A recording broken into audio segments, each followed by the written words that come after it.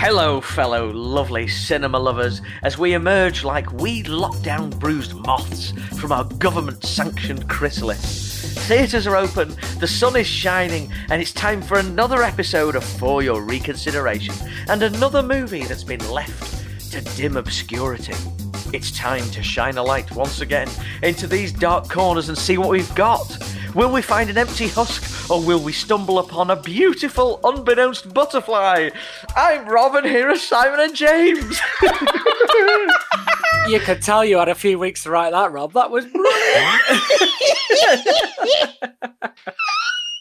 Edit process went on forever on that one. It went a bit flower power in the end. I feel a little bit earth connected. I liked it. It was good. Thank you. How are you, fellas? It's been ages. Oh, I know. Unplanned, isn't it? Real world impinging on our frivolity, I think, is the best way to describe it. Absolutely outrageous. But it's great to be back. Great to be back. It's super, isn't it? But you're both well. Oh yes. Yeah, good. I'm happy things have opened up and I've been able to wet my whistle properly rather than just in my house depressingly on a couch for several hours a night. No, it's been good. Good. Excellent stuff. Well, during this period, I suppose there's a lot to digest in terms of what you've been watching this week. Yes. So, as you mentioned in your intro, Rob, the theatres are open again. So I've been to the cinema a couple of times since they reopened. So, first up, one that I was really, really looking forward to, Godzilla vs. Kong, which I think we discussed on this pod earlier in the year. To be honest, I was a little bit disappointed by it. I'm one of the few people who enjoyed the previous instalment, so I was very much looking forward to the two titans clashing on the big screen. As it stands, this is the most incoherent of the series, to the point that 25 minutes in, I genuinely didn't know what was happening. And I still don't, if I'm honest. But it delivered mostly what I wanted, namely Godzilla and Kong knocking 7 bells out of each other like two drunks in a Wetherspoons car park. So, you fresh out of pay lockdown. your money, you take your chance to. Yeah. The other film that I've been to see at the cinema, so Those Who Wish Me Dead. Yes. You guys heard of this? Oh, is that Hell or High Water dude? Is that his like? Yes, it is. Yes, so it's the most solid thriller of summer 1993, and that's no bad thing. It stars Angelina Jolie as a smoke jumper with a haunted past, and it's directed by Taylor Sheridan. Everyone involved is completely overqualified, but the cast and the crew commit to the pretty formulaic material with gusto. It's really well staged, super lean storytelling with a real mean streak running through it, and it's 100 minutes long. I mean, what more can you ask for? Apart from some shonky CGI fire, this was an enjoyable time at the movies, and I would like more star-led mid-budget thrillers, please. I agree with that. That's lovely. Yeah, Enjoy I that. totally agree. Oh, yeah. More genre stuff. There's nothing wrong with genre stuff. Yeah, it's based on a book, apparently. It reminded me a lot of that PS4 game, Firewatch, because... what a game! Yeah, because basically there's a forest fire, but there's also some psychos trying to kill a kid at the same time, and Jolie's got to step in and help him out while battling her demons from the past. I mean, you know exactly what's going to happen in the movie from the minute it starts, but it's enjoyable all the same. And I hadn't seen Jolie in anything, I don't think, as a lead, because I haven't seen the Maleficent films. Love them. I hadn't seen her in anything as a lead since 2010's Salt. Wow. I think that was like 11 years ago. Sheesh. It's good that she's still. I do want to see it because I really like Taylor Sheridan. I love all his previous movies. They're such a good slice of Americana that we don't really get in Britain that much. So it's good that we, I really like his movies. Super cool. I'm desperate to see that. Well, desperate implies, that I'd have seen it already. I mean, I'd like to see it. What about you, Si? What have you seen?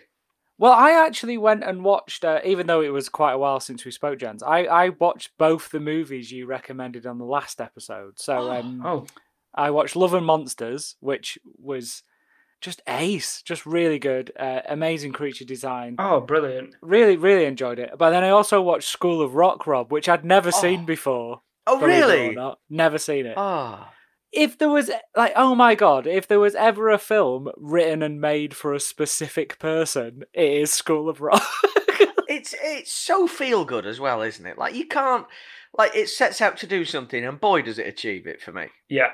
The movie is propelled by Black's just chutzpah and his showmanship and his ability to dive into the role as hard as he did. It's like anyone else plays that and they're not getting away with it because Yeah. he's a horrendous human being. But Jack Black gets away with it because it's really good. And he's the best in the business of going like bigga bigga goo goo goo goo goo, Yeah. you know, that kind of stuff when it's done musically, not like me having an absolute breakdown. It's very good. But yes, as the cinemas, as we mentioned, the cinemas did open, so I did go to the cinema, which was just marvelous. And I went to the Genesis. I've only been to the Genesis because I've mentioned it several times on this podcast, but it is my favourite cinema in London. And I went to watch Judas and the Black Messiah, which is an extremely well-made and sadly still quite pertinent story of Fred Hampton, who championed socialism only to be portrayed as a terrorist and a villain by the US government and the FBI in the late 70s. Obviously, Daniel Kaluuya won an Oscar for this recently, which was hugely deserved. There's still an argument over whether it should have been for leading performance or support. But I do like Lakeith Stanfield, but who was also nominated. But Yeah. Daniel Kaluuya is just on another level with this one. He's Really? just incredible. Like, exudes charisma. And I think it's a word we'll say. Maybe it's a word we've said a lot or we don't try to say because it sounds really wanky. But gravitas. He has that gravitas. That's a great word, yeah. He's just superb in it. And, much like the person he's portraying in the film, who has that pull as a person, you will listen to him and you'll watch him and you'll be enamoured with him, what he puts in front of the microphone or, in his case, on screen. Much like Fred Hampton did. He was like 21 or something, Fred Hampton, when he got murdered. And it's just astonishing. It's a crazy story. It's a really sad story, but it's very well made. It's a very good film. So yeah, definitely recommend that. And then I also watched Minari, which was just magic. I absolutely loved it. Oh, love that film. Loved it. It was just funny and heartwarming and incredibly touching. Sad, obviously, because what Oscar film is really sad, but it was great. It was a wonderful movie. I really, really enjoyed it. Ultimately, quite life affirming, though. I thought it is. Yeah, I thought. Yeah, it was. It's not depressing at all. I didn't think it has its sad moments, but it's actually my favourite out of all the Best Pictures. I haven't seen Judas and the Black Messiah yet because I was going to see that, and then the showing that I was going to they put it in the smallest cinema and it had sold out. So then I went to see the smoke jumping movie instead. So cool. For myself, I mean, get you guys with your cinema trips. Like, it only dawned on me like middle of the week, like, whoa, they're open, So we've got an Odeon cinema voucher for the family that we got at Christmas time that we're waiting to cash in on with the perfect trip. So I don't know what that'll be, but we have been watching quite a bit. But the top things I can think of are Camp Cretaceous season 3, absolutely incredible. Unreal. Came out last week. So good. When Mrs. Parker was out, I said to the kids, would you like to watch a film about giant worms that eat people if you make too much noise? And they said, yes, why not? So we watched Tremors.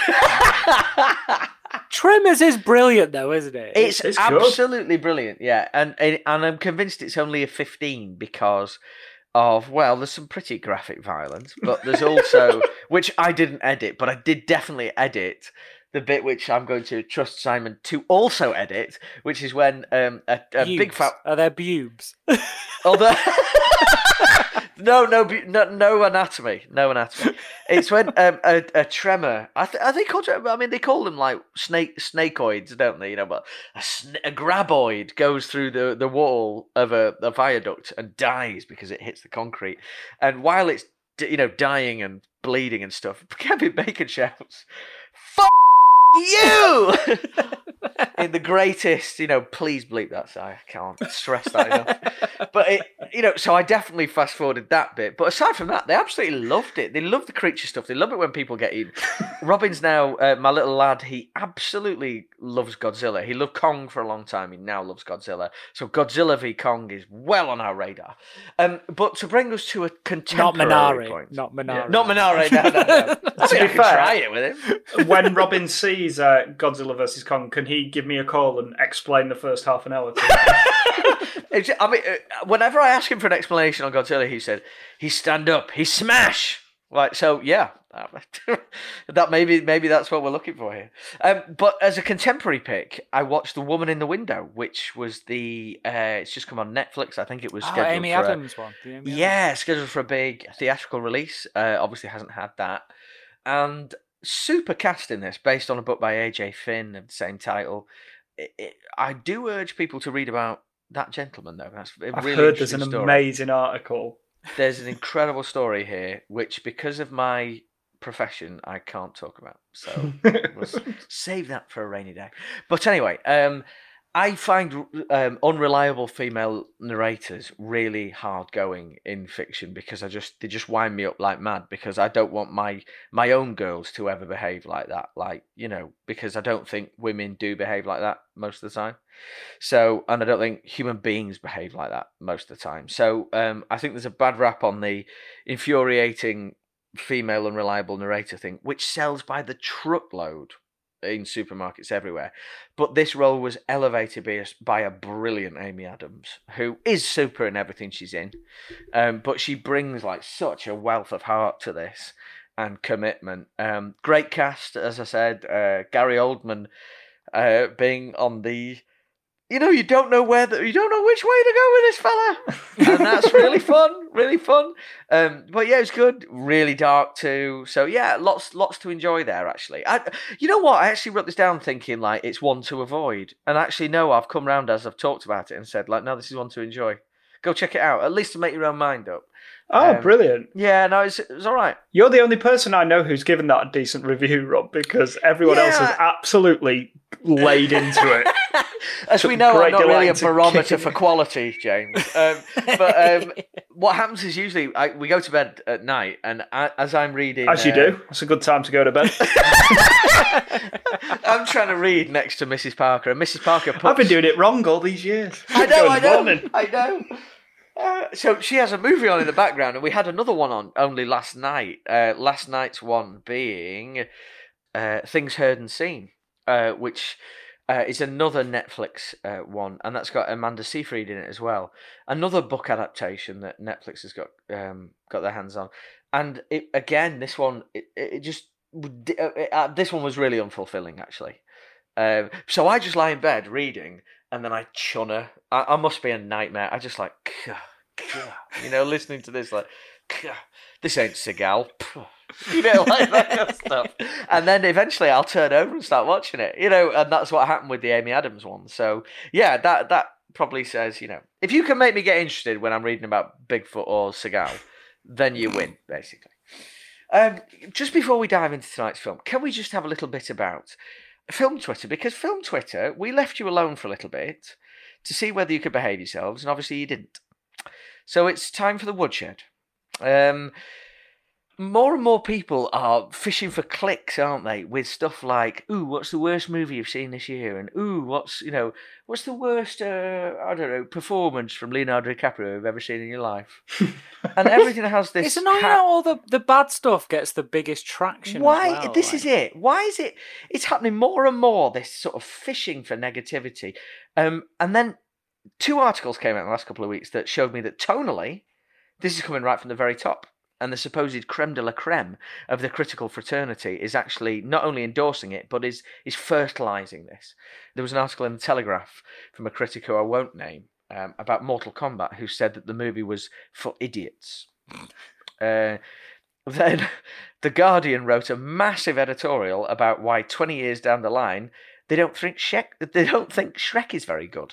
Ooh, there's a hot take. That was a terrible. I remember seeing that one. That was. I don't like Shrek. I'm not going to be honest. I don't like it. I'm absolutely indifferent. That with article it. was absolutely ridiculous. What is wrong here? You guys are supposed to be the bastions, up there with the bastions of film criticism, and this kind of divisive negativity is awful. And also, it's treating the audience with contempt. It's no wonder it filters down into sort of normal, everyday discourse. We can all have fun chatting cinema, and opinion really is the spice of life.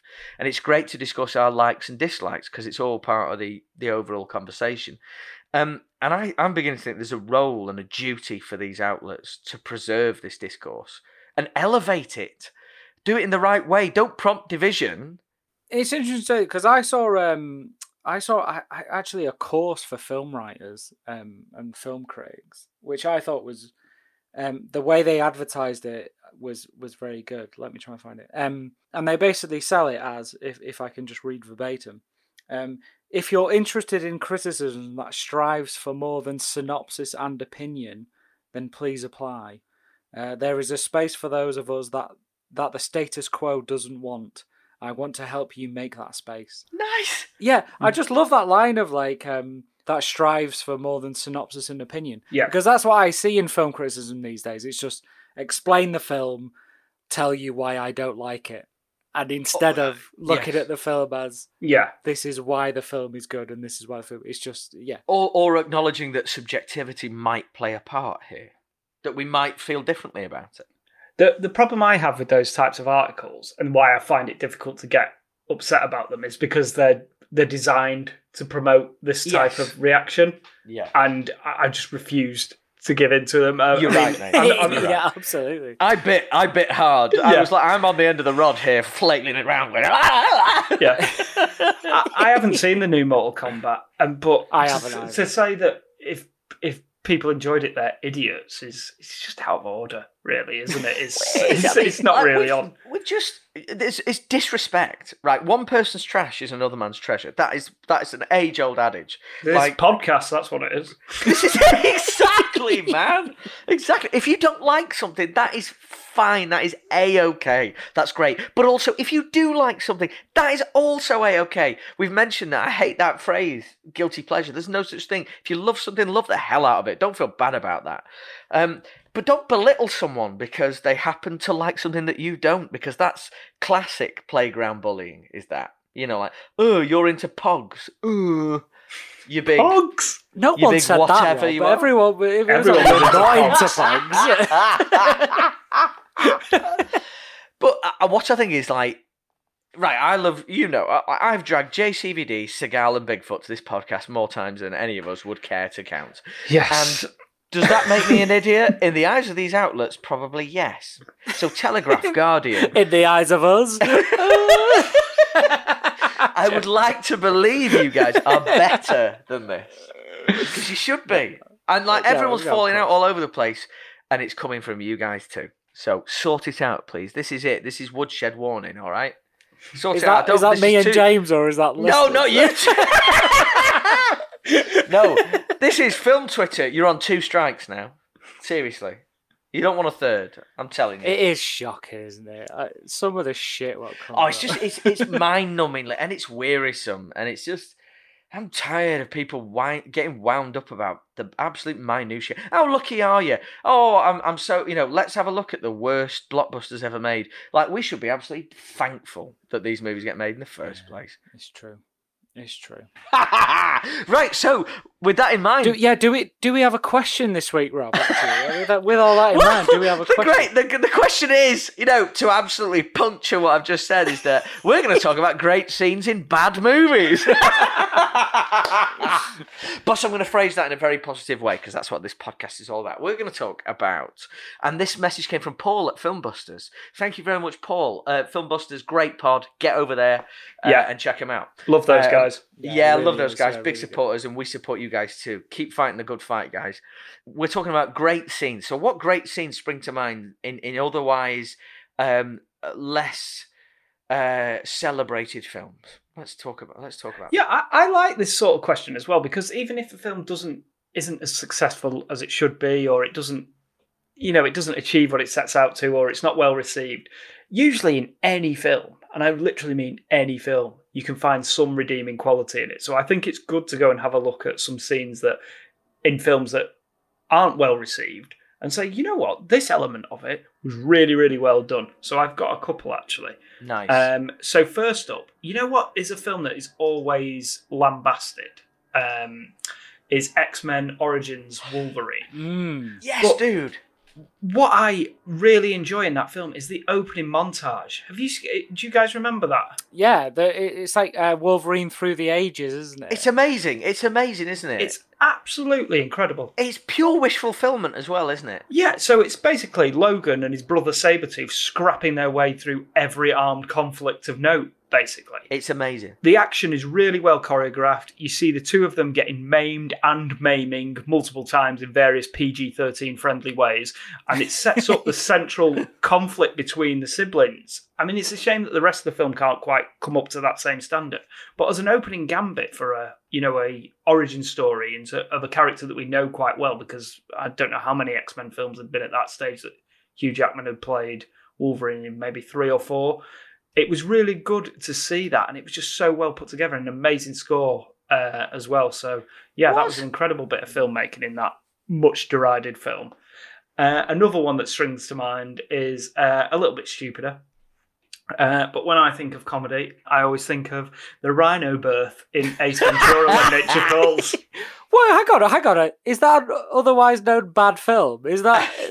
I disagree. I think it's fair to say that Ace Ventura When Nature Calls was not as well received as the first film. That's fair. Because it's a bit of a lazy circles. rehash of the same jokes, but in a different locale, essentially, for the most part. But the Rhino gag is amazing. So... When my kids come and ask me for something to eat, I still go, hungry fella.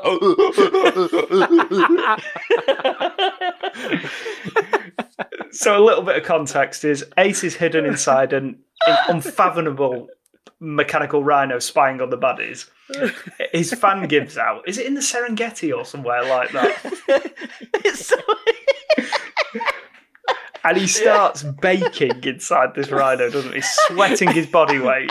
There's a horrendous moment when he takes off his sweat-sodden pants. And it's just... Warm! And he ends up fully naked. Anyway, he ends up being trapped inside the rhino. And the only way he can get out is through a tiny hole at the rear of the rhino. And as he's escaping... some people who are on safari come past and they're like, oh, the mother rhino's about to give birth. And it's one of the best pieces of physical comedy I think I've ever seen. It's surely absolutely it's one disgusting. The finger to begin with. Like... It's when his hair pops out of the back. Because he's fully naked as well. So good. Such a good movie. I do use the warm all the time. Yeah. So quotable. Along with, like on planes. Peanut. So I have one here. It's bulky, but I consider it carry. Peanut. Right, anyway. Any others, James, or do we? They're the two that sprung to mind immediately. Cool. What have you guys got? What have you got to say? Well, I mean, further on to James's Wolverine Origins thing, I found opening sequences were quite a common theme with this good scene in bad movies. The opening to Transformers 3: Dark of the Moon is it is really good because it like brings all the it's got the war on. What's it called? Robotron. It's not called Cybertron. Cybertron. It's got the war on Cybertron, but then it brings it into how they got involved with Earth initially, and it's got the moon landing, and that's what they actually found on the moon landing was these Transformers, and I thought that was that's so cool. Yeah, really good. I thought that opening sequence was really good. I remember being in the cinema just like, fuck, this is great. And then the film kind of descended into nonsensical. And Michael Bay went, you enjoying this? Balls. Not anymore. And another one was, I think we may have mentioned it on a previous pod, was John Travolta's opening monologue in Swordfish. Oh yes, and the opening. Oh yeah, the opening sequence of Swordfish is fantastic. It's really good. Like his opening spiel about economics and the media, and so it's brilliant. It's very meta, if I remember correctly. Yeah, it's really, really good. And it's shot really well, and Travolta's really good. And then the opening sequence was at a time when CGI was in its infancy, really, in terms of being used on that level in blockbuster movies, and it was brilliant. And yeah, again, they just blew their load too soon, and it was like the film kind of went a bit crap. There's a special place in my heart for Swordfish, but same here. Yeah, same here. The opening sequence is just brilliant compared to the rest of the film, which is meh. But yeah, I thought those.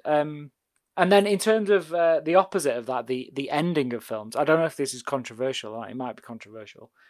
The rap battle at the end of 8 Mile, because I recently watched that film, and I know it was nominated for Oscars. Now it's fucking awful, that film. And it's saved by the ending, which is brilliant. Like I would watch that ending, over and over and over again. But the rest of the film is pretty bad. Like especially now, like it was clearly Oscar bait at the time and was very specific to the time it was made.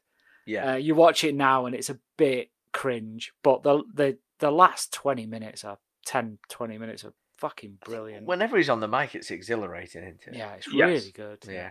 But very cool. They're my ones. Nice. I've got Darth Maul versus Qui-Gon Jinn and Obi Trice. Oh yes, not Obi Trice. Obi Trice. Is that because we were talking about Eminem? That is a deep 2000s B-list rap reference. Points to any listener who gets that. Obi-Wan. Instead of Duel of the Fates, it's just Obi Trice, real name, no gimmicks. Oh dear. There's a really good downhill snowbound truck chase in the Michael Bay Ninja Turtles movie I really liked. When they're escaping Bill Fichtner's lab, and why does he get credit for those? He didn't direct them. No, I'm just saying it's the Bay movie. It's the Bay Turtles movie. The highway chase in Matrix Reloaded. Definitely gets. I thought it was ruined by the CGI moment at the end, which was poop. It was good for the time, though. To be fair, that's the one. Yeah, but even at the time, I was like, "Oh, they look dead rubber." I hated myself for noticing that, really. Wolverine and Sabretooth again hit my list, because honestly, I thought, like, at that point when I saw it, I was like, this is the best superhero movie I've ever seen. Yeah, for 5 minutes, yeah. Yeah, for five incredible minutes. But you're right, the score was it Trevor Rabin? I think it's Harry Gregson Williams. Yes, it is Gregson Williams, yeah. The C-section scene in Prometheus was absolutely ace. Yes, that is a great moment. I mean, it's because didn't we see that together in the IMAX? We did, 3D, Rob, and we were both did, just like, couldn't get over what we were seeing. Yeah, it's great. But I'm going to finish with I don't know what the critical reception of the Angry Birds animated movie is, but when they finally having the main characters having trekked up a mountain to meet Mighty Eagle, the music's like a massive fanfare, like and the Mighty Eagle emerges from his cave, and he's majestic and huge, and then he the music stops, he drops his gut and lets his gut up fall out and urinates down off the cliff, and it goes on for so long, and the characters are all like scarred, like crying and vomiting at each other. That was a really good scene. Lovely stuff. Shall we dive into the... we best really dive into the movie itself. Let's. So tonight's film... Oh, boy. I've been so excited about this since we started this podcast. So, logline. The Blair Witch meets a super horny Harry and the Hendersons as a couple wander off in search of the big brown machine in Bobcat Goldthwait's lo-fi found footage horror. I've written Wolf Creek. It's not Wolf Creek. It's Willow Creek. Roll that footage. Get this done. Check 1. My boyfriend's a big idiot. Check 1. I said I would come on this trip to help you with your film, and it's your birthday, and we're gonna have a great time, but I'm not about to say that I believe in Bigfoot. Well, then why are you here? I like being with you. I just don't want you to think I'm crazy. Pets and people go missing all the time. I'll go in there myself. You can just stay here in town if you want. You believe any nut job out there that says Sasquatch is real? Your friends will all think you're crazy, and you'll spend all of your days searching for something that you never find. I've never felt this way about anyone. It's about 29 miles north of here, you come to the bottom of Bluff Creek. We're here. We're here.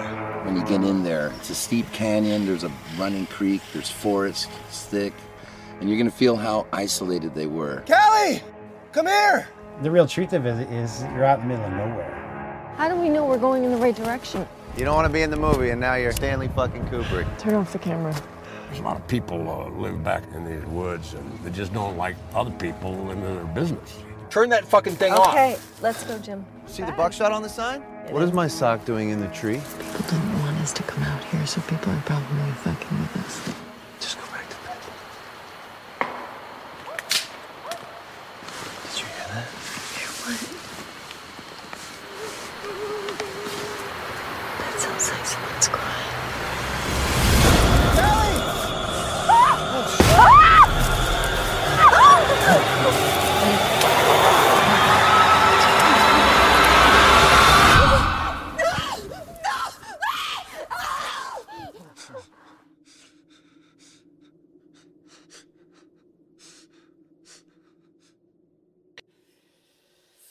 Gents, yes, we're back.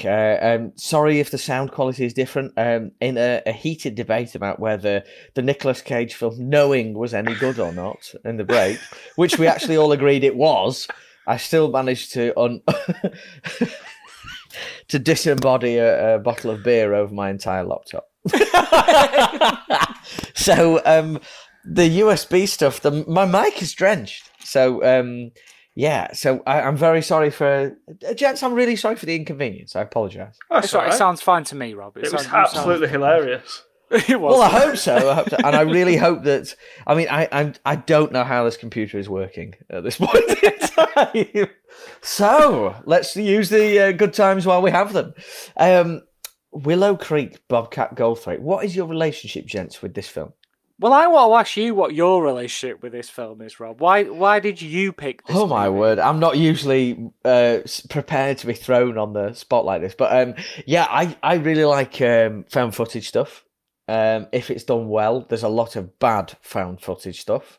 But there's quite a bit of good found footage stuff that I really like.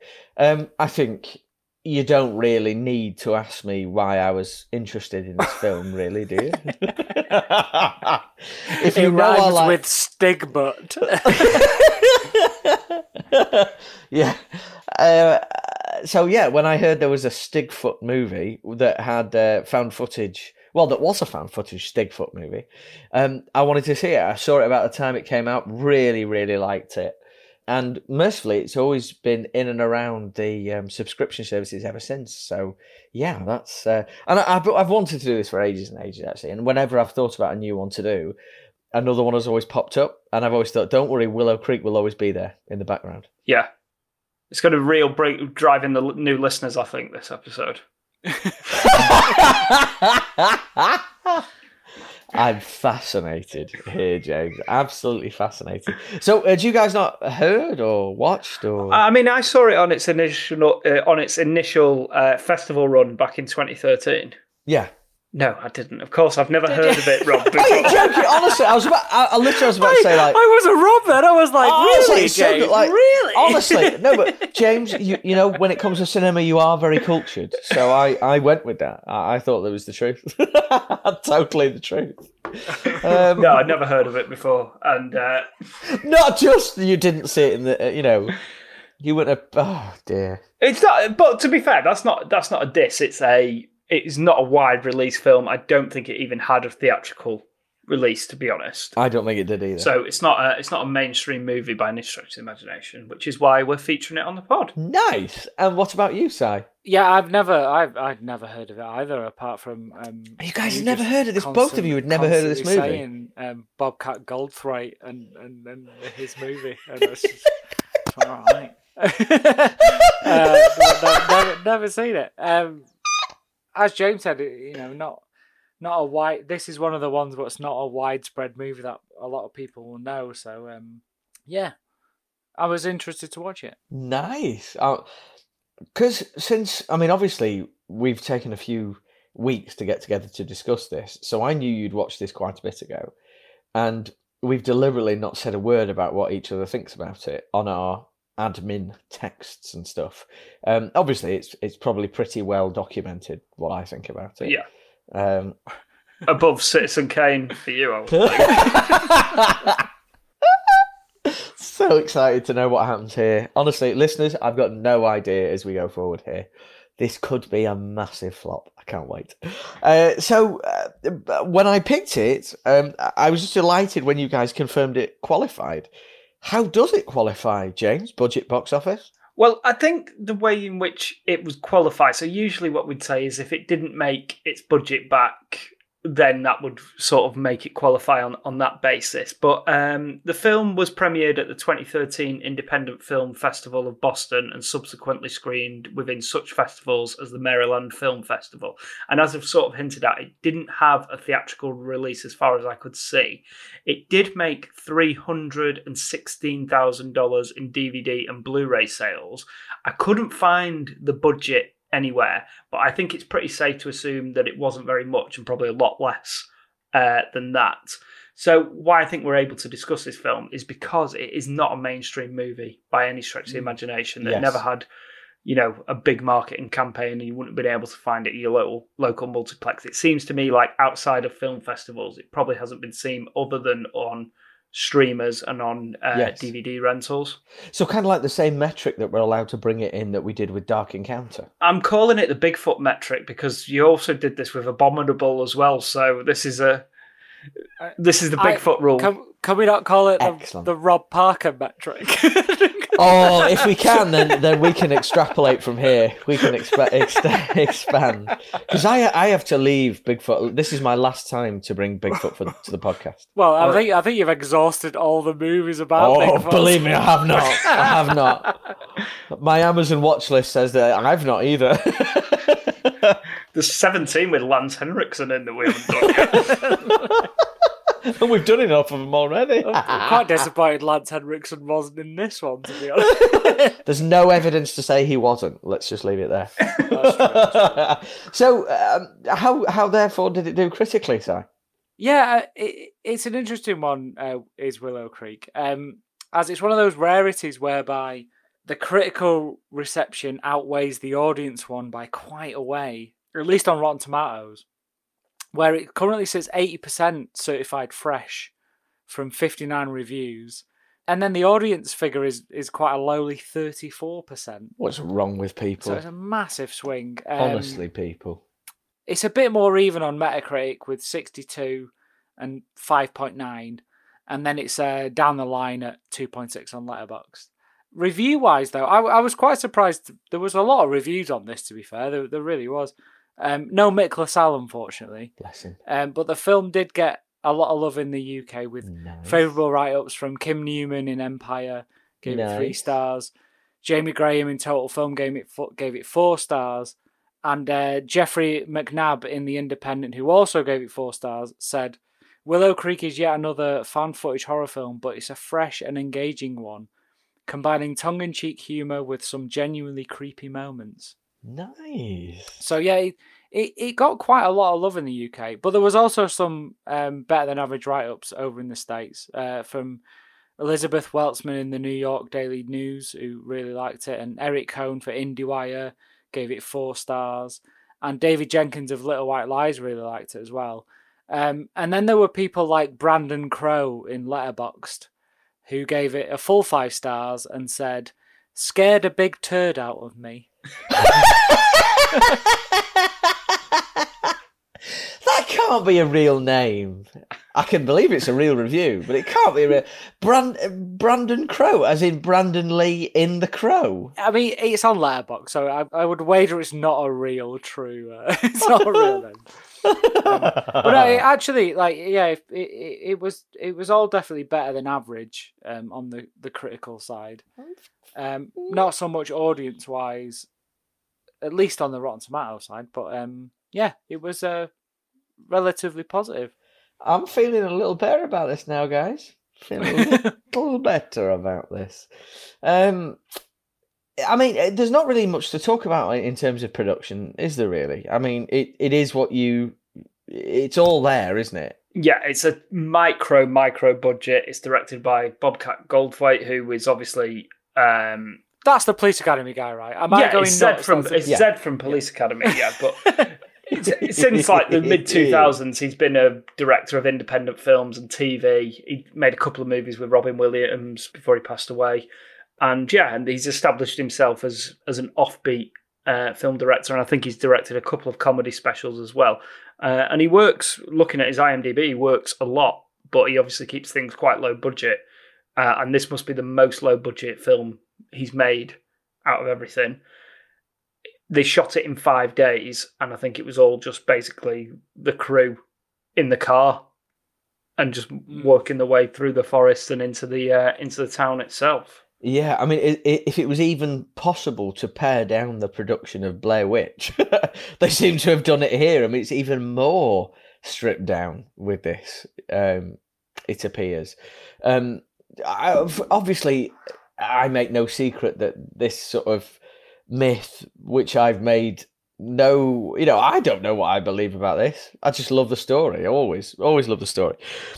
But it's the journey. They're making a journey from Willow Creek, which is sort of the last hospitable town, on the way to Bluff Creek, which is where the famous Patterson-Gimlin footage of, the one of the Bigfoot lumbering across. The one that's in Elf. Is it in Elf? Yeah, because they do it in Elf, where they say they spot an elf walking through Central Park, and he's lumbering. Yes, it is, isn't it? Oh, it's so nice. Well, this is it. They're going to try and find the exact spot where this footage was taken. And by they, we mean Jim and Kelly, who are a couple. That's correct. I'm so sorry. I was thinking about all the cast and crew in the car, like all of them. But yeah, Jim and Kelly, who are played by Alexi Gilmore in Kelly and Bryce Johnson in Jim. Yeah, and basically it's standard sort of found footage setup for characters. So you need a reason for the camera to be on all the time. So one of the characters automatically has to be an obnoxious dick who has to film everything that is happening, because otherwise the story won't work. And she's an actress, and he's making a Bigfoot documentary. What a brilliant reason to go in the woods. Thank you. One of the things that stood out for me of how good this film was, the good points of this film were these two leads. They were great. They were really good. And I think that the key with these found footage films is there's two kind of key components really with it, is how believable everyone on screen is to be a normal person, which these two leads definitely did. And then all the people they interviewed definitely did. And then also how it's filmed as well. Like, it doesn't want to seem like it's filmed like it's from a professional camera crew. It needs to be filmed like it's from just two randomers making their own documentary. So the production quality isn't quite there. Very much like three northerners making a podcast. Especially when one tans a load of beer all over the place. And yeah, I think those two things, if you're going to make a good fan footage movie, they're the things you have to hit. And I like how the film opens up where it's just a microphone, the camera's on someone's knee, isn't it? And it's a good 2 minutes before they pick the camera up and stuff like that. Yeah. And the microphones are put on properly and all that sort of stuff. And I think that kind of sells it a bit more, and that's why it makes this sort of film work. Yeah, so much of this movie is delivering an illusion, isn't it? More, I would say, than than sort of mainstream Hollywood blockbusters, because you're going to watch a movie here, and this is masquerading as reality, and you have to buy into the fact that this is supposed to be the real life. And I think that you're absolutely right. I think the two leads do sell it really well, because they're not. There's an openness and an honesty to them both, and a fragility to them both that I really like, which works here, which probably wouldn't work in a mainstream film. Yeah, they're very naturalistic, and they're funny as well, to be fair. Yes, they are. I think my favourite stretch of the film is actually before they go into the woods, when they're just hanging around in the Bigfoot town. I agree. Willow Creek, James, the Bigfoot town. Goodness me. Goodness me. Can I just reference long-time listener, long-time friend, Danny Marshall, who listens to the podcast. He took a holiday with his girlfriend to here. He wanted to go and see Bluff Creek, Willow Creek, and he drove 2.5 hours from where they were staying to go to the Bigfoot Museum in Willow Creek.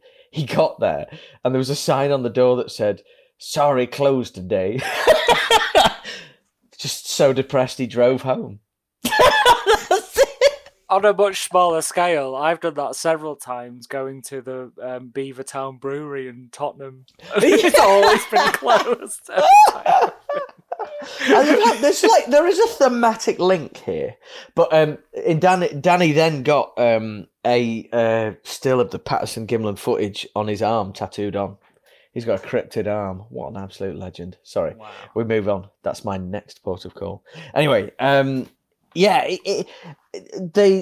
scenery is incredible here as well. It's absolutely stupendous, isn't it? Really, it's California. It's most beautiful, isn't it? It is, absolutely. Yeah, and it looks stunning on what is supposed to be a really crappy camera. Yes, that's a crappy amateur documentary about trying to find Bigfoot.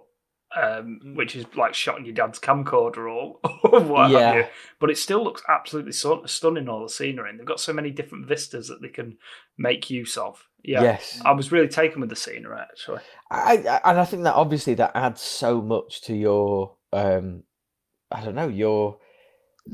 It inflates the production value, doesn't it? Yeah, it does. Yeah, I never thought about it that way, but you're absolutely right. It does.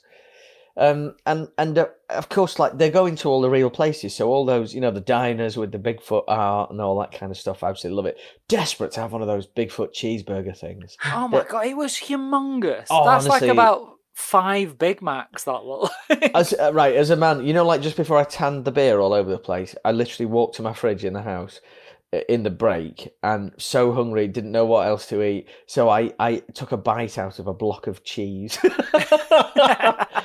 So I am looking at that burger right now thinking, oh, gimme. They missed a trick not doing footlongs though, didn't they?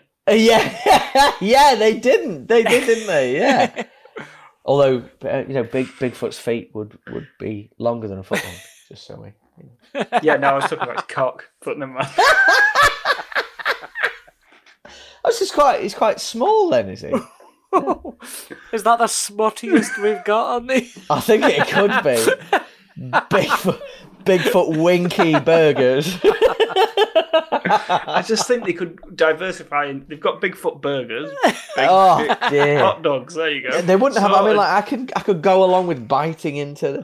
They're like, I remember going to a baseball game in the Rockies, and the delicacy there was mountain oysters, and I was like, yeah, let's get some of those. They sound rad, because I love seafood. I absolutely love them.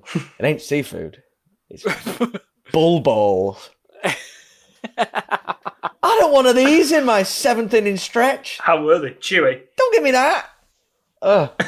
Anyway, so yes, they have burgers, and you don't really see. They're obviously they've stayed somewhere the night, haven't they? You don't see any of that. I think there must be loads on the cutting room floor in this film. I think. Yeah. As they sort of found themselves as a pair, because I believe that the first time they started shooting and the first time they met was in the car that very first time when we see them. I think the editing's really clever in this film because it feels like it's literally when their own camera starts and stops. And the reason it's different to the Blair Witch, and whether that's for the better or worse, so you have to have the comparisons to Blair Witch because it's very similar. Of course you have to.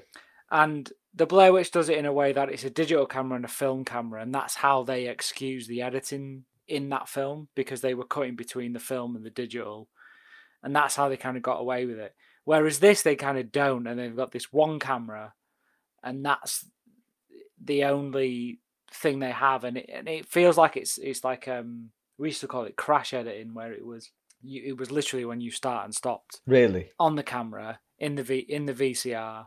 That's cool. It wasn't in a non-linear edited software. It was literally just when they started, when they stopped, and that's what I liked about how this film was played out. Is that what it felt like? And you get it when he's introducing some shots, and she makes him do it again, and she makes him do it again because he's not quite hitting the marks and stuff. And I think that's what adds to this found footage thing, is because you get the false takes and you get the bits where it didn't quite work out. Whereas the Blair Witch kind of cheated that, because they had this film stuff in there and they could easily splice it all out and what have you. And if you were to be hypercritical of the Blair Witch, it's like who processed the film footage and then edited it together in a lovely little type package with some sick weirdo like, have you seen this? I've got a snuff film here. I'm gonna make a Bollywood movie out of it. Basically, whereas this, it feels like they've literally found a DV tape. I agree totally. Played it through, and I like that. They do have this brilliant quality of they still have filmic sensibilities while they pull that off at the same time. With telling a story with moving image, essentially. So it's not just like me shooting something and hoping it ends up telling a story.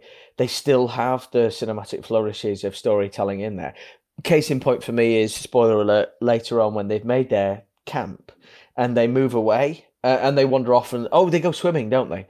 And then they come back to the camp and one of the characters is shocked and they pan across to the wrecked camp. And that for me was so much more effective than just turning the camera on, which you would do, and just filming the camp wrecked. You know what I mean? Like it really lent itself in a storytelling sense. Yeah, for sure. And I think that's a good point that you make, Simon, about the way that it doesn't feel like someone found all the raw footage and then assembled it into a 3-act structure, which is what a lot of found footage films feel like some. And I read a quote from Bobcat Goldthwait where he basically echoed that he wasn't a huge fan of found footage films because it was like some sicko had just like found a load of footage of a family being murdered. He basically made it into a movie. Well, look at this! Which is, so it sounds to me like it's a conscious decision to have that, like the film only goes when the camera goes, essentially, when the camera is rolling. Yeah, and it's in the diner here. You get nice little setups though. There's still a structure as well, so you get nice little setups. You see a very happy-looking missing person on the wall. Yes. Which is I love that conversation. Yeah, she looks very happy to be missing. And then it's just a throwaway gag, but that will be coming back later on. Oh yes, and she does her. He says, "Would you do your happy missing face?" Something like that, and she's doing her, posing for the camera as if she's a happy missing person. Oddly prescient, one would say. Yeah. Really. And I just love all that like sort of playful kind of naturalistic improv that they're doing. They feel like a real couple and they feel like they're having a good time. She doesn't believe in Bigfoot. He's all the way in. Yes. I imagine this is how many vacations go with you and Mrs. Parker, to be honest with you. This is our marriage, essentially. We can't go to the park without me going, is this Bigfoot territory? They open in like 45, because it's a short movie, isn't it? It's like an hour and a half. But 80 minutes, I think. 80 minutes, yeah. They open in like 40 minutes. It's really funny, isn't it? When they do the traipse around the village and talk to people, the locals, and they do that where they look at that mural. And the guy's like, he's howling, laughing. So funny. He said, Bigfoot said, Bigfoot do know what to do garden. It was so funny, wasn't it? Is that why he's upset? He just gets made to work in the garden all day? Yeah, he's been basically forced into carting stuff around, building the Bigfoot town, as I'm now going to call it. No wonder he went to live in the woods. I know. what I also love is that while this is all happening, though, there's a sense of movement. They're always moving somewhere. They're always changing location, going somewhere. And it drives things forward that you know that, they're going somewhere. They're going somewhere. And you know where they're trying to head to. And because of you ordinarily know a bit of the premise of a movie before you go in there, don't you? And you know that this is going to be... for a start, it debuted at Fright Fest, didn't it? So that it ain't going to be a sedate... landscape movie, is it? You know that it's going to end up somewhere that's going to end up scary, and that because like every time that they're chatting in the car, landscapes whizzing by them, and it's like they're being sucked forward towards this ending up in the woods by themselves later on. Yeah, definitely. And it's not mocking as well of the people who live in the town, who obviously make their living out of Bigfoot. It's a tourist attraction. There are believers within the town as well, isn't it? And it's not nasty about people who might believe in Bigfoot. It's quite loving, even though the girlfriend character is sort of rolling her eyes quite a bit at this. She's sort of... Yeah, they're pleasant with them, aren't they? And but it's even-handed and even played, because like they talk to people who believe like mad, but then they also talk to people who... Like that elderly lady who's like, no, she's not real. She's running like an establishment there that's got a giant statue of Bigfoot outside. You're cashing in, so it's... I do like that though, because it looks at because it plays with the myth for me. It looks at the myth from all different angles and knows that there's a commercial aspect to a myth. Yeah, it's a really nice exploration of the subculture, I would say. It is, yeah. And as we know from lots of series on Discovery and stuff like that, there's a lot of subculture here in Bigfoot mythology and lore and stuff like that. But what we really want as we progress through is we want to get to them being in the woods, really, isn't it? Well, you say that because I was actually disappointed when they went into the woods, because I was enjoying the little cavalcade of characters they were meeting as they made it was cool. Creek. Who was your favourite out of the Bigfoot people that they met in the town, Rob? Oh, I don't know. I tell you who is the... what an idiot, right? Because I started this thing like, we've always got to be positive and we don't talk about negatives ever and all this kind of stuff. And there's the one fella who I just didn't buy, and he was the guy who talked about his dog getting... Are you just upset because he said it wasn't Bigfoot that killed his dog? No. I can still act as a grown-up in these scenarios. Just... All this was great because, and again, it's unavoidable to hark back to Blair Witch, because they did this in Blair Witch 2. Yeah. They went and interviewed the people in the town of, was it Burkittsville in Blair Witch? And certainly all the way through, it reminded me of my absolute fondness for Blair Witch and just how massive a shot in the arm for low-budget filmmaking that was, and how you could tell a story differently. No, why? Who stood in your memory, James? Oh, I've got to love the Bob Dylan of the Bigfoot community, singing the Tommy, Roger and Bob song, and then fucking it up on camera. Incredible. Yeah. That was superb. I mean, I'm not joking, lads. We'd have an absolute riot in that bar. I kind of want to go. Oh, this wasn't in the bar. That was another, because they only have one song in this Bigfoot community. That was someone else doing it properly. They met up with this guy, with the long-haired guy outside the cabin. Yeah. He messes it up the first time, and they just leave it in. Or as Simon says, because it's just been assembled from when the camera's rolling. That's just in the movie now. Yeah. Yes. You're right. I've mixed those two bits up, because whenever I see a bar in a film, I always think like, "Oh, could we have a good razzle dazzle in there?"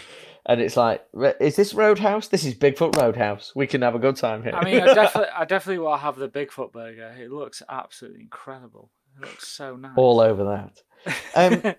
They end up, obviously, they get directions from a kindly... I mean, and he's probably the most credible witness guy in the thing, isn't he? The guy who's sitting surrounded by his books and stuff like that. Because he works in a bookshop. Most likely, yes, James. You have to suspend the belief in the Bigfoot community a little bit. He says he draws them a map of where they're going to go.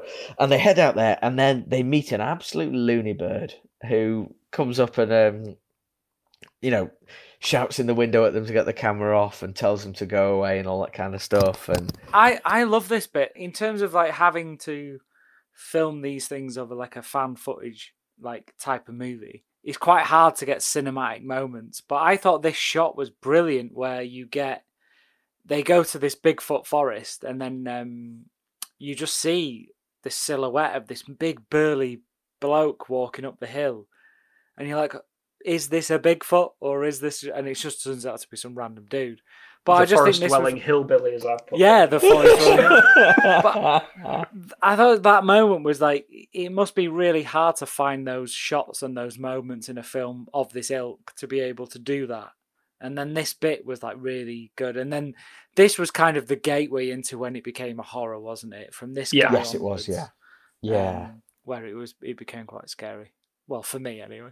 Yeah, the minute they left the car, it's like, oh, well, safety is no longer here. So disappointed. I was like, just go back to the Bigfoot town and sing some songs and have some nice burgers and stuff. Eat burgers till you're all sick. Must we get lost in the woods? Off we go. But the thing is, given the chance, if you gave me like the chance to do this right now, I would definitely go and do this. I would absolutely do this. Yeah. Oh, can 100%. We do it? Can we arrange it? Fuck that. I would be back in Willow Creek, chilling with the guys in the bar, having a wander around the bookstore. I am not going camping in the bloody woods, in the Bigfoot woods. Could we be like on the radio for me inside, though, James? It would have to be a radio as well. There's no cell phone reception.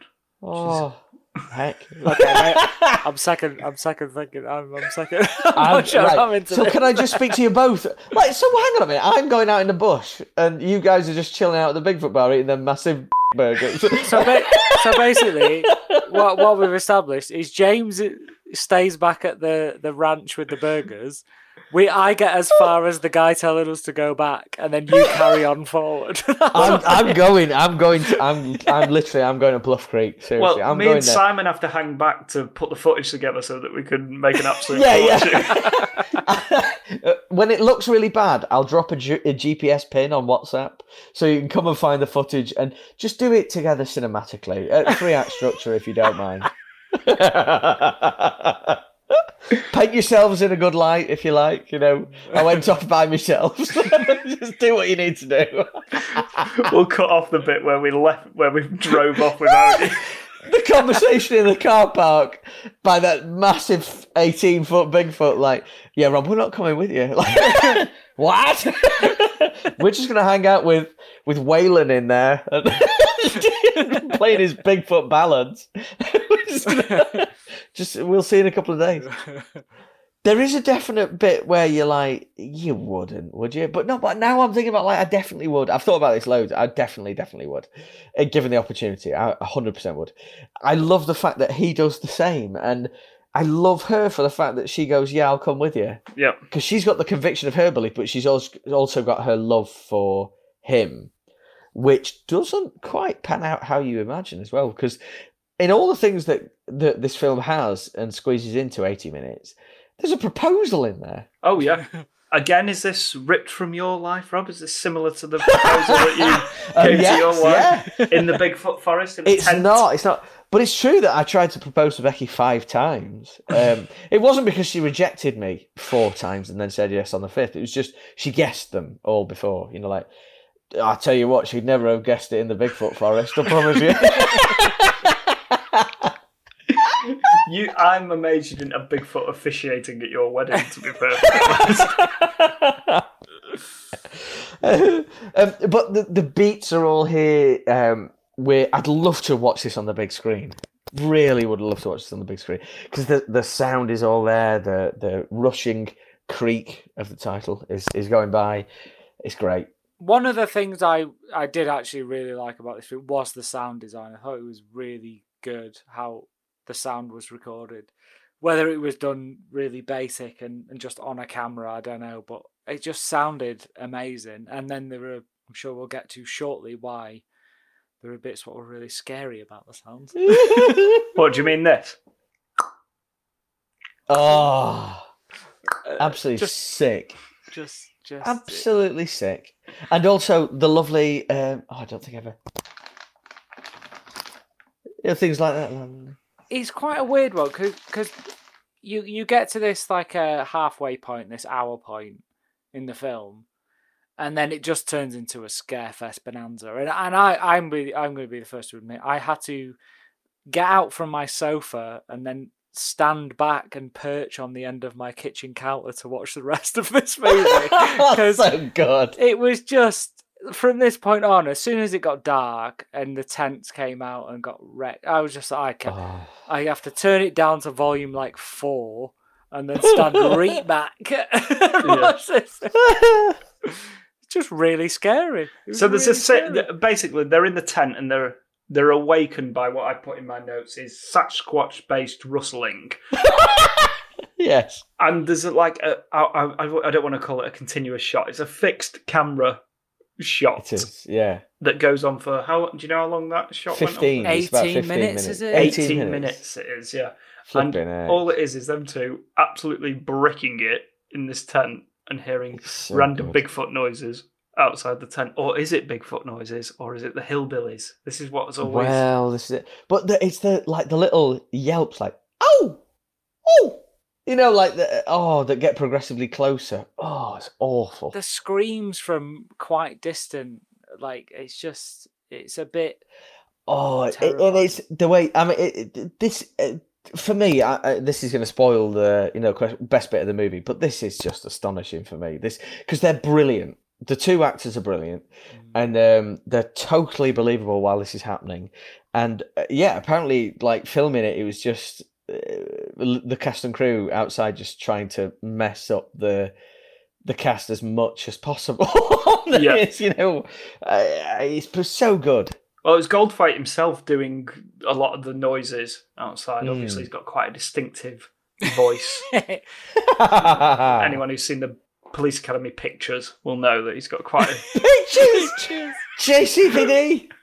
So yeah, he was having a whale of a time, and there was a lot of wood knocking, wasn't there, and just random howling, and everyone just in need of new underpants after a night like that, I suppose. I mean, I got goosebumps. It was very scary.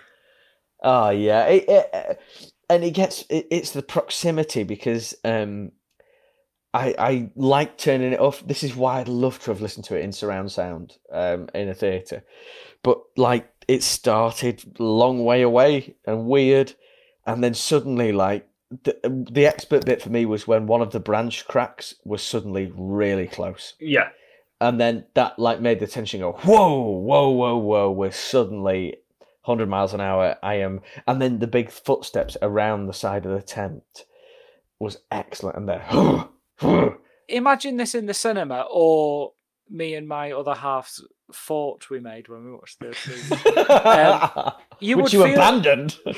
you would feel like you were in the tent with them, because if you're in the cinema, I think it would have been a lot better in the cinema. I have to admit, I do think it would have been. I'd agree. I think it'd be great if they did a run of this in cinemas, because I do think it would be way more effective.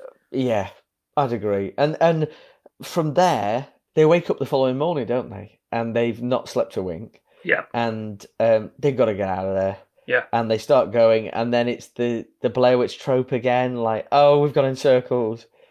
We're knackered. We're not going to escape. And they walk back after hours of walking. They stumble back upon the campsite they've left earlier.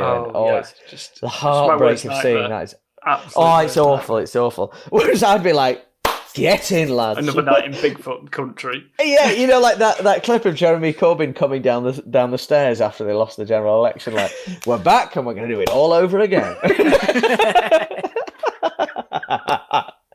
And then the sun goes down, but they realise they're being chased, and there's Sasquatch-based footsteps now all around them. Oh, they go to like the edge of the river, don't they? And they see the footprints, and there's movement in the bush, and then that whatever that is then chases them away. And yes, and this is let's talk Frank, gents. Okay, let's talk brass tacks. I adore the movie up to this point, and then I feel like we're getting a little shortchanged, because you want to see something a little more substantial than a bush wiggling. I understand why they did it, because if you take a film like Jeepers Creepers, which is brilliant for the first hour, and then as soon as they reveal who the Jeeper Creeper is, it becomes... The Jeeper Creeper! So good! It becomes a bit crap, and you're like, I'm not scared anymore, because I know it's this ridiculous Mothman thing. And I guess that's what they were doing with this, where they were like, let's not show it, because it's a lot... The menace is a lot scarier if you don't see it. Like in The Haunting in the 50s? And, in every good movie ever made, really. Yeah. The longer you don't see it, the scarier it gets. Which, I kind of see why they did it, but then I did, as a viewer of the film, I was a bit gutted. I never got to see. All I got to see was a big fat naked lady. I was surprised they didn't go for a Gimlet-esque sort of style, in terms of the classic footage, like where they actually catch maybe a long shot of a blurry Bigfoot. Yes, I thought they were going to go for that. I can understand why they didn't do it, because clearly it's not a big budget film. This, I mean, it appears they didn't even have a budget for a costume, because you don't ever see anything. No, and that's just the thing. Like, I think it would have rewarded the audience a little bit. And I love that idea of perhaps seeing something. You could have done it at that bit when the bush wiggled. Yeah. You could have had something walking into the bush instead.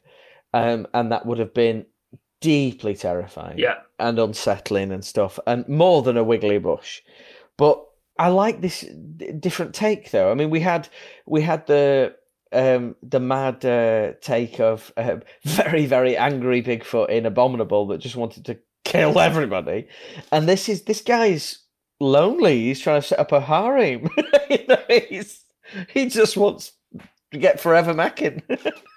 Is that what you think it is? So basically, to sort of cut to the end a little bit, is they get chased around by an unseen Bigfoot, and they sort of feel like something is very close to them, and then they go wandering into the shadows, don't they? And they find the woman who was on the missing poster back in town. Yeah. And she's completely naked and just howling weirdly, isn't she? So is that what you took away, that Bigfoot and her are forever making? Yes, I took it that there is this thing in Bigfoot mythology where here we go, deep cuts now. This is what I want the listeners to come for. where Bigfoot does apparently, there's multiple stories of Bigfoot taking women as their prizes, their concubines. Oh my! And yes, oh my, I know, yeah. And this is, this for me this is what made this myth more interesting. So instead of it just being a shock ending, it offered a new dimension on a myth for me. That works better now for me, because obviously, as someone who is not steeped in Bigfoot mythology as yourself, Rob, I was like, why is there a random woman walking around the forest naked howling? But if she's actually seriously, it's like Bigfoot's missus, that makes a bit more sense. Apparently indigenous tribes were always reporting it, that their women would go missing and they'd see them following Bigfoot much later on, because I wonder why. You had one of them burgers. But I really liked it for that, because it was different than just he's killing everybody. He's just, maybe does this particular Bigfoot, does he want Kelly? And he feels threatened by Jim. Is it Jim? Was it Alan? Yes, Jim. Yeah. Jim, yeah. Sorry. I saw this a wee bit differently, because I thought it was, when they were looking at the murals and it was the Bigfoots being basically used as labour. Bigfoot does not want to do landscape. Bigfoot does not want to do landscape gardening. And I thought that's the hillbilly who stopped them from going into the forest. He was part of that the bunch of humans who were making them do all their. Oh really? That's so crisp. I love it. The idea is like, guys, you don't want to go down. We've got an errant gardener. He's gone mad down there. Yeah, don't go. And I just thought he was like, we don't want you to ruin this lovely slave labour we've got going on down here, logging and stuff like that. With all the big. I love it. And they were using the women as like payment. For yeah, that's way more sinister. Just think, all this could have been avoided if Bigfoot was part of a decent trade union. Trade.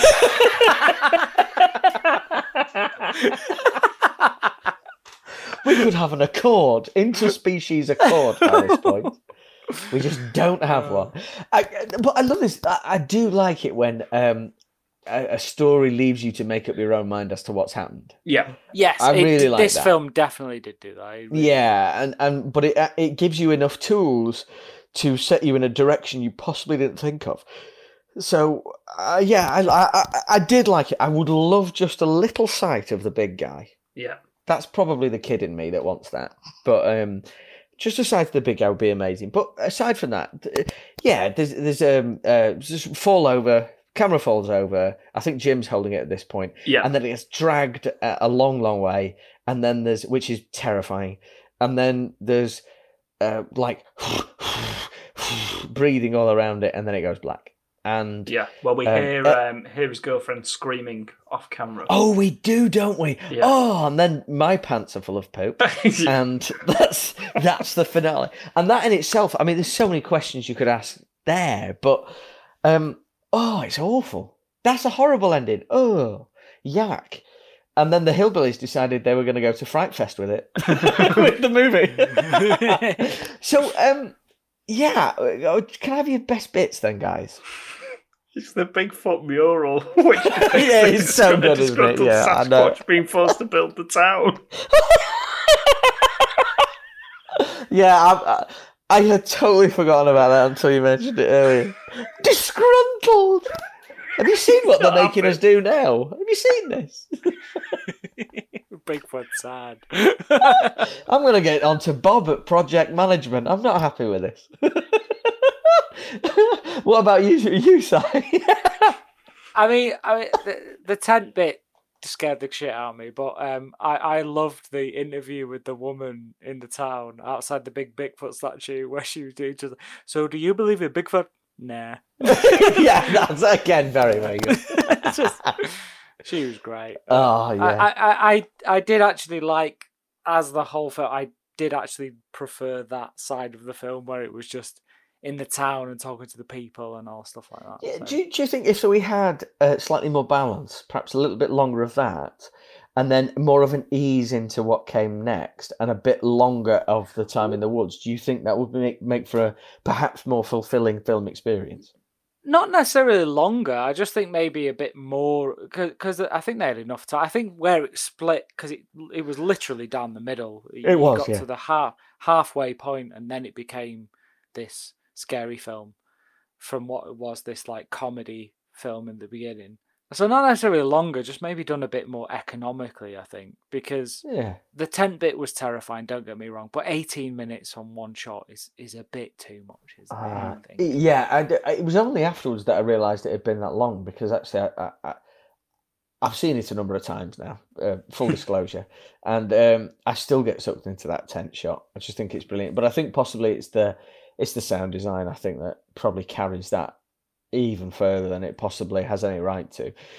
For myself, best bits are, I'm a huge fan now, having discussed it. I was the tent dude all the way, but now I'm thinking big night out in the Bigfoot bar, eating them wiener burgers and listening to that dude. I'm thinking we've got a great night on, lads. So yeah, that's probably my favourite bit, I think.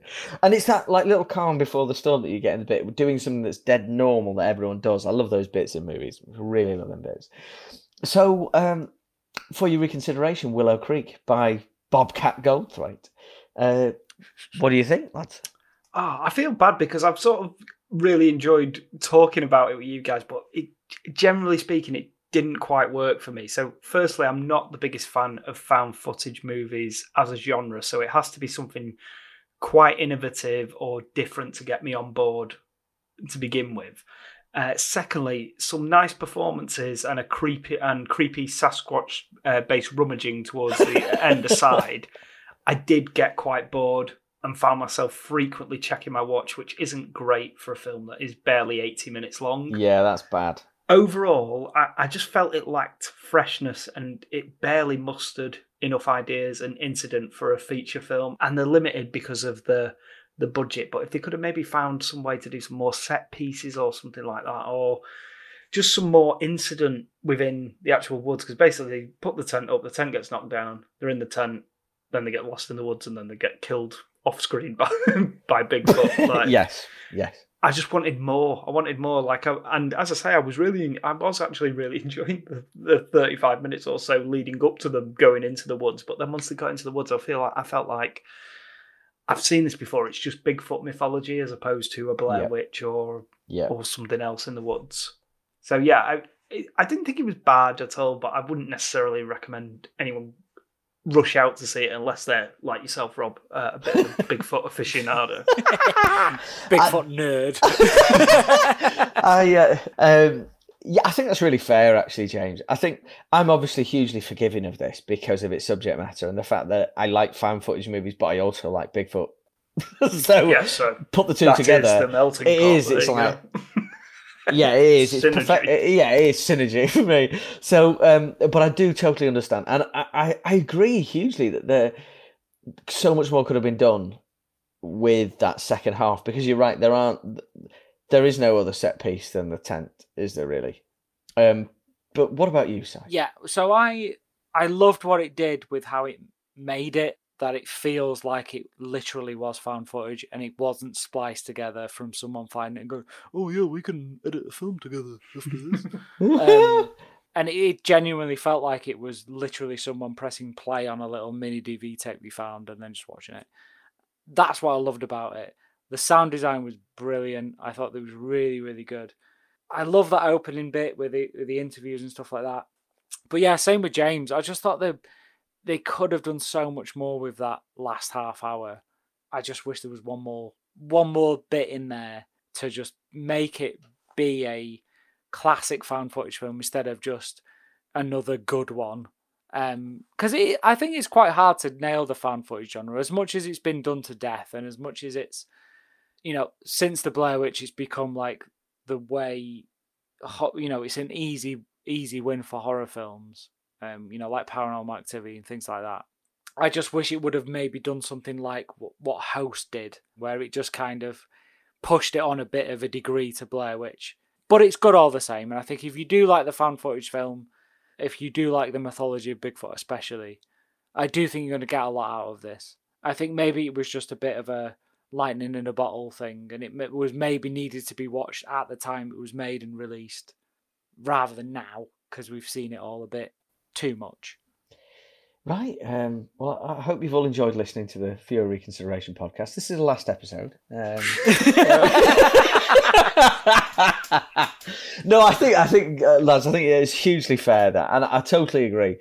One more big bit here that was totally new in a found footage sense, but also in a Bigfoot sense, that didn't pander to any tropes or anything like that. Like, wouldn't it be cool if we saw Bigfoot's nest?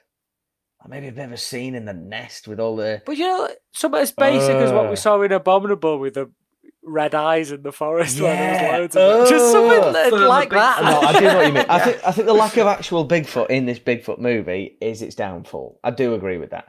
I obviously, having brought it to the podcast, I could totally see everything you say there. And I totally agree with everything as well. I've established that I'm hugely forgiving of it. I think more Bigfoot in this Bigfoot movie would have been good. But you don't need that much more. We wouldn't have needed that much more. I don't think so. I'm agreeing with you entirely. Yeah. And a moose-bouche of Bigfoot. Just, a soupçon of Bigfoot. Just give me that little, that little grace note of Bigfoot. Apparently he stinks, by the way, so we don't want that. But he is fictional, Rob. Let's just get that straight. Let's just remember. You believe what you want to believe, Rob. It's fine. Thank you very much. I think it's real. I think it's real. I don't know, but what I definitely want to do is I want to go out there and get my own pants full of poo while I find out. Should we go? Should we do a live I'm down with for it, your man. Honestly, reconsideration? I am absolutely. We're live from Bluff Creek. James is in a bar. He would not come. He's in a bar in LA. He wouldn't go any further than that. He didn't even come up the coast. A bar in Manchester. He didn't get a plane. We're on sat phone to James. Just a quick update. Not heard from Rob and Simon for 10 days. Not looking good. We're still recording it because what a movie that will make. No, I think that certainly there's a lot to enjoy. There's some very, very creepy moments. And yeah, if you like your found footage stuff, if you like your creature movies, I think you'll get a lot out of this. I really do. But I've had an absolute riot chatting it through with you. And I think the good thing is as well, you can be open to criticism about movies you love. I love this movie, but I also know where it fails. Honestly, Rob, it's made me like it more having talked about it. Yeah, I like it more than I did initially, yeah. Oh, you guys. And it is on Amazon Prime streaming at the moment, if anyone wants to check it out. And it's 80 minutes. As I say, I found it a bit of a slog, but 80 minutes is, Yeah, you can go and nice enjoy and it for the price of a solitary Jeff Bezos. So go for it. It was only long for me because I shat myself constantly for like 25 minutes. Oh, that's another. Yeah, that's another visit. That's another change of underpants. Can you imagine how many underpants? Like the backpacks would just be underpants. That's all.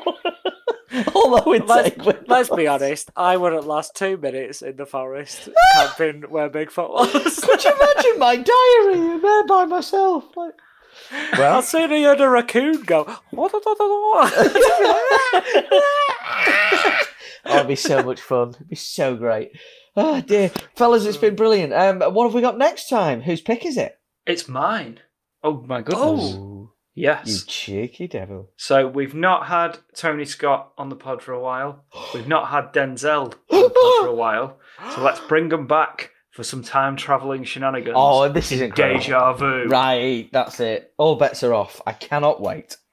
Oh, my word. Deja vu's great. This doesn't qualify. This cannot qualify. People didn't appreciate Tony Scott while he was around. Now, oh, wow. I mean... He's like the 90s John Carpenter.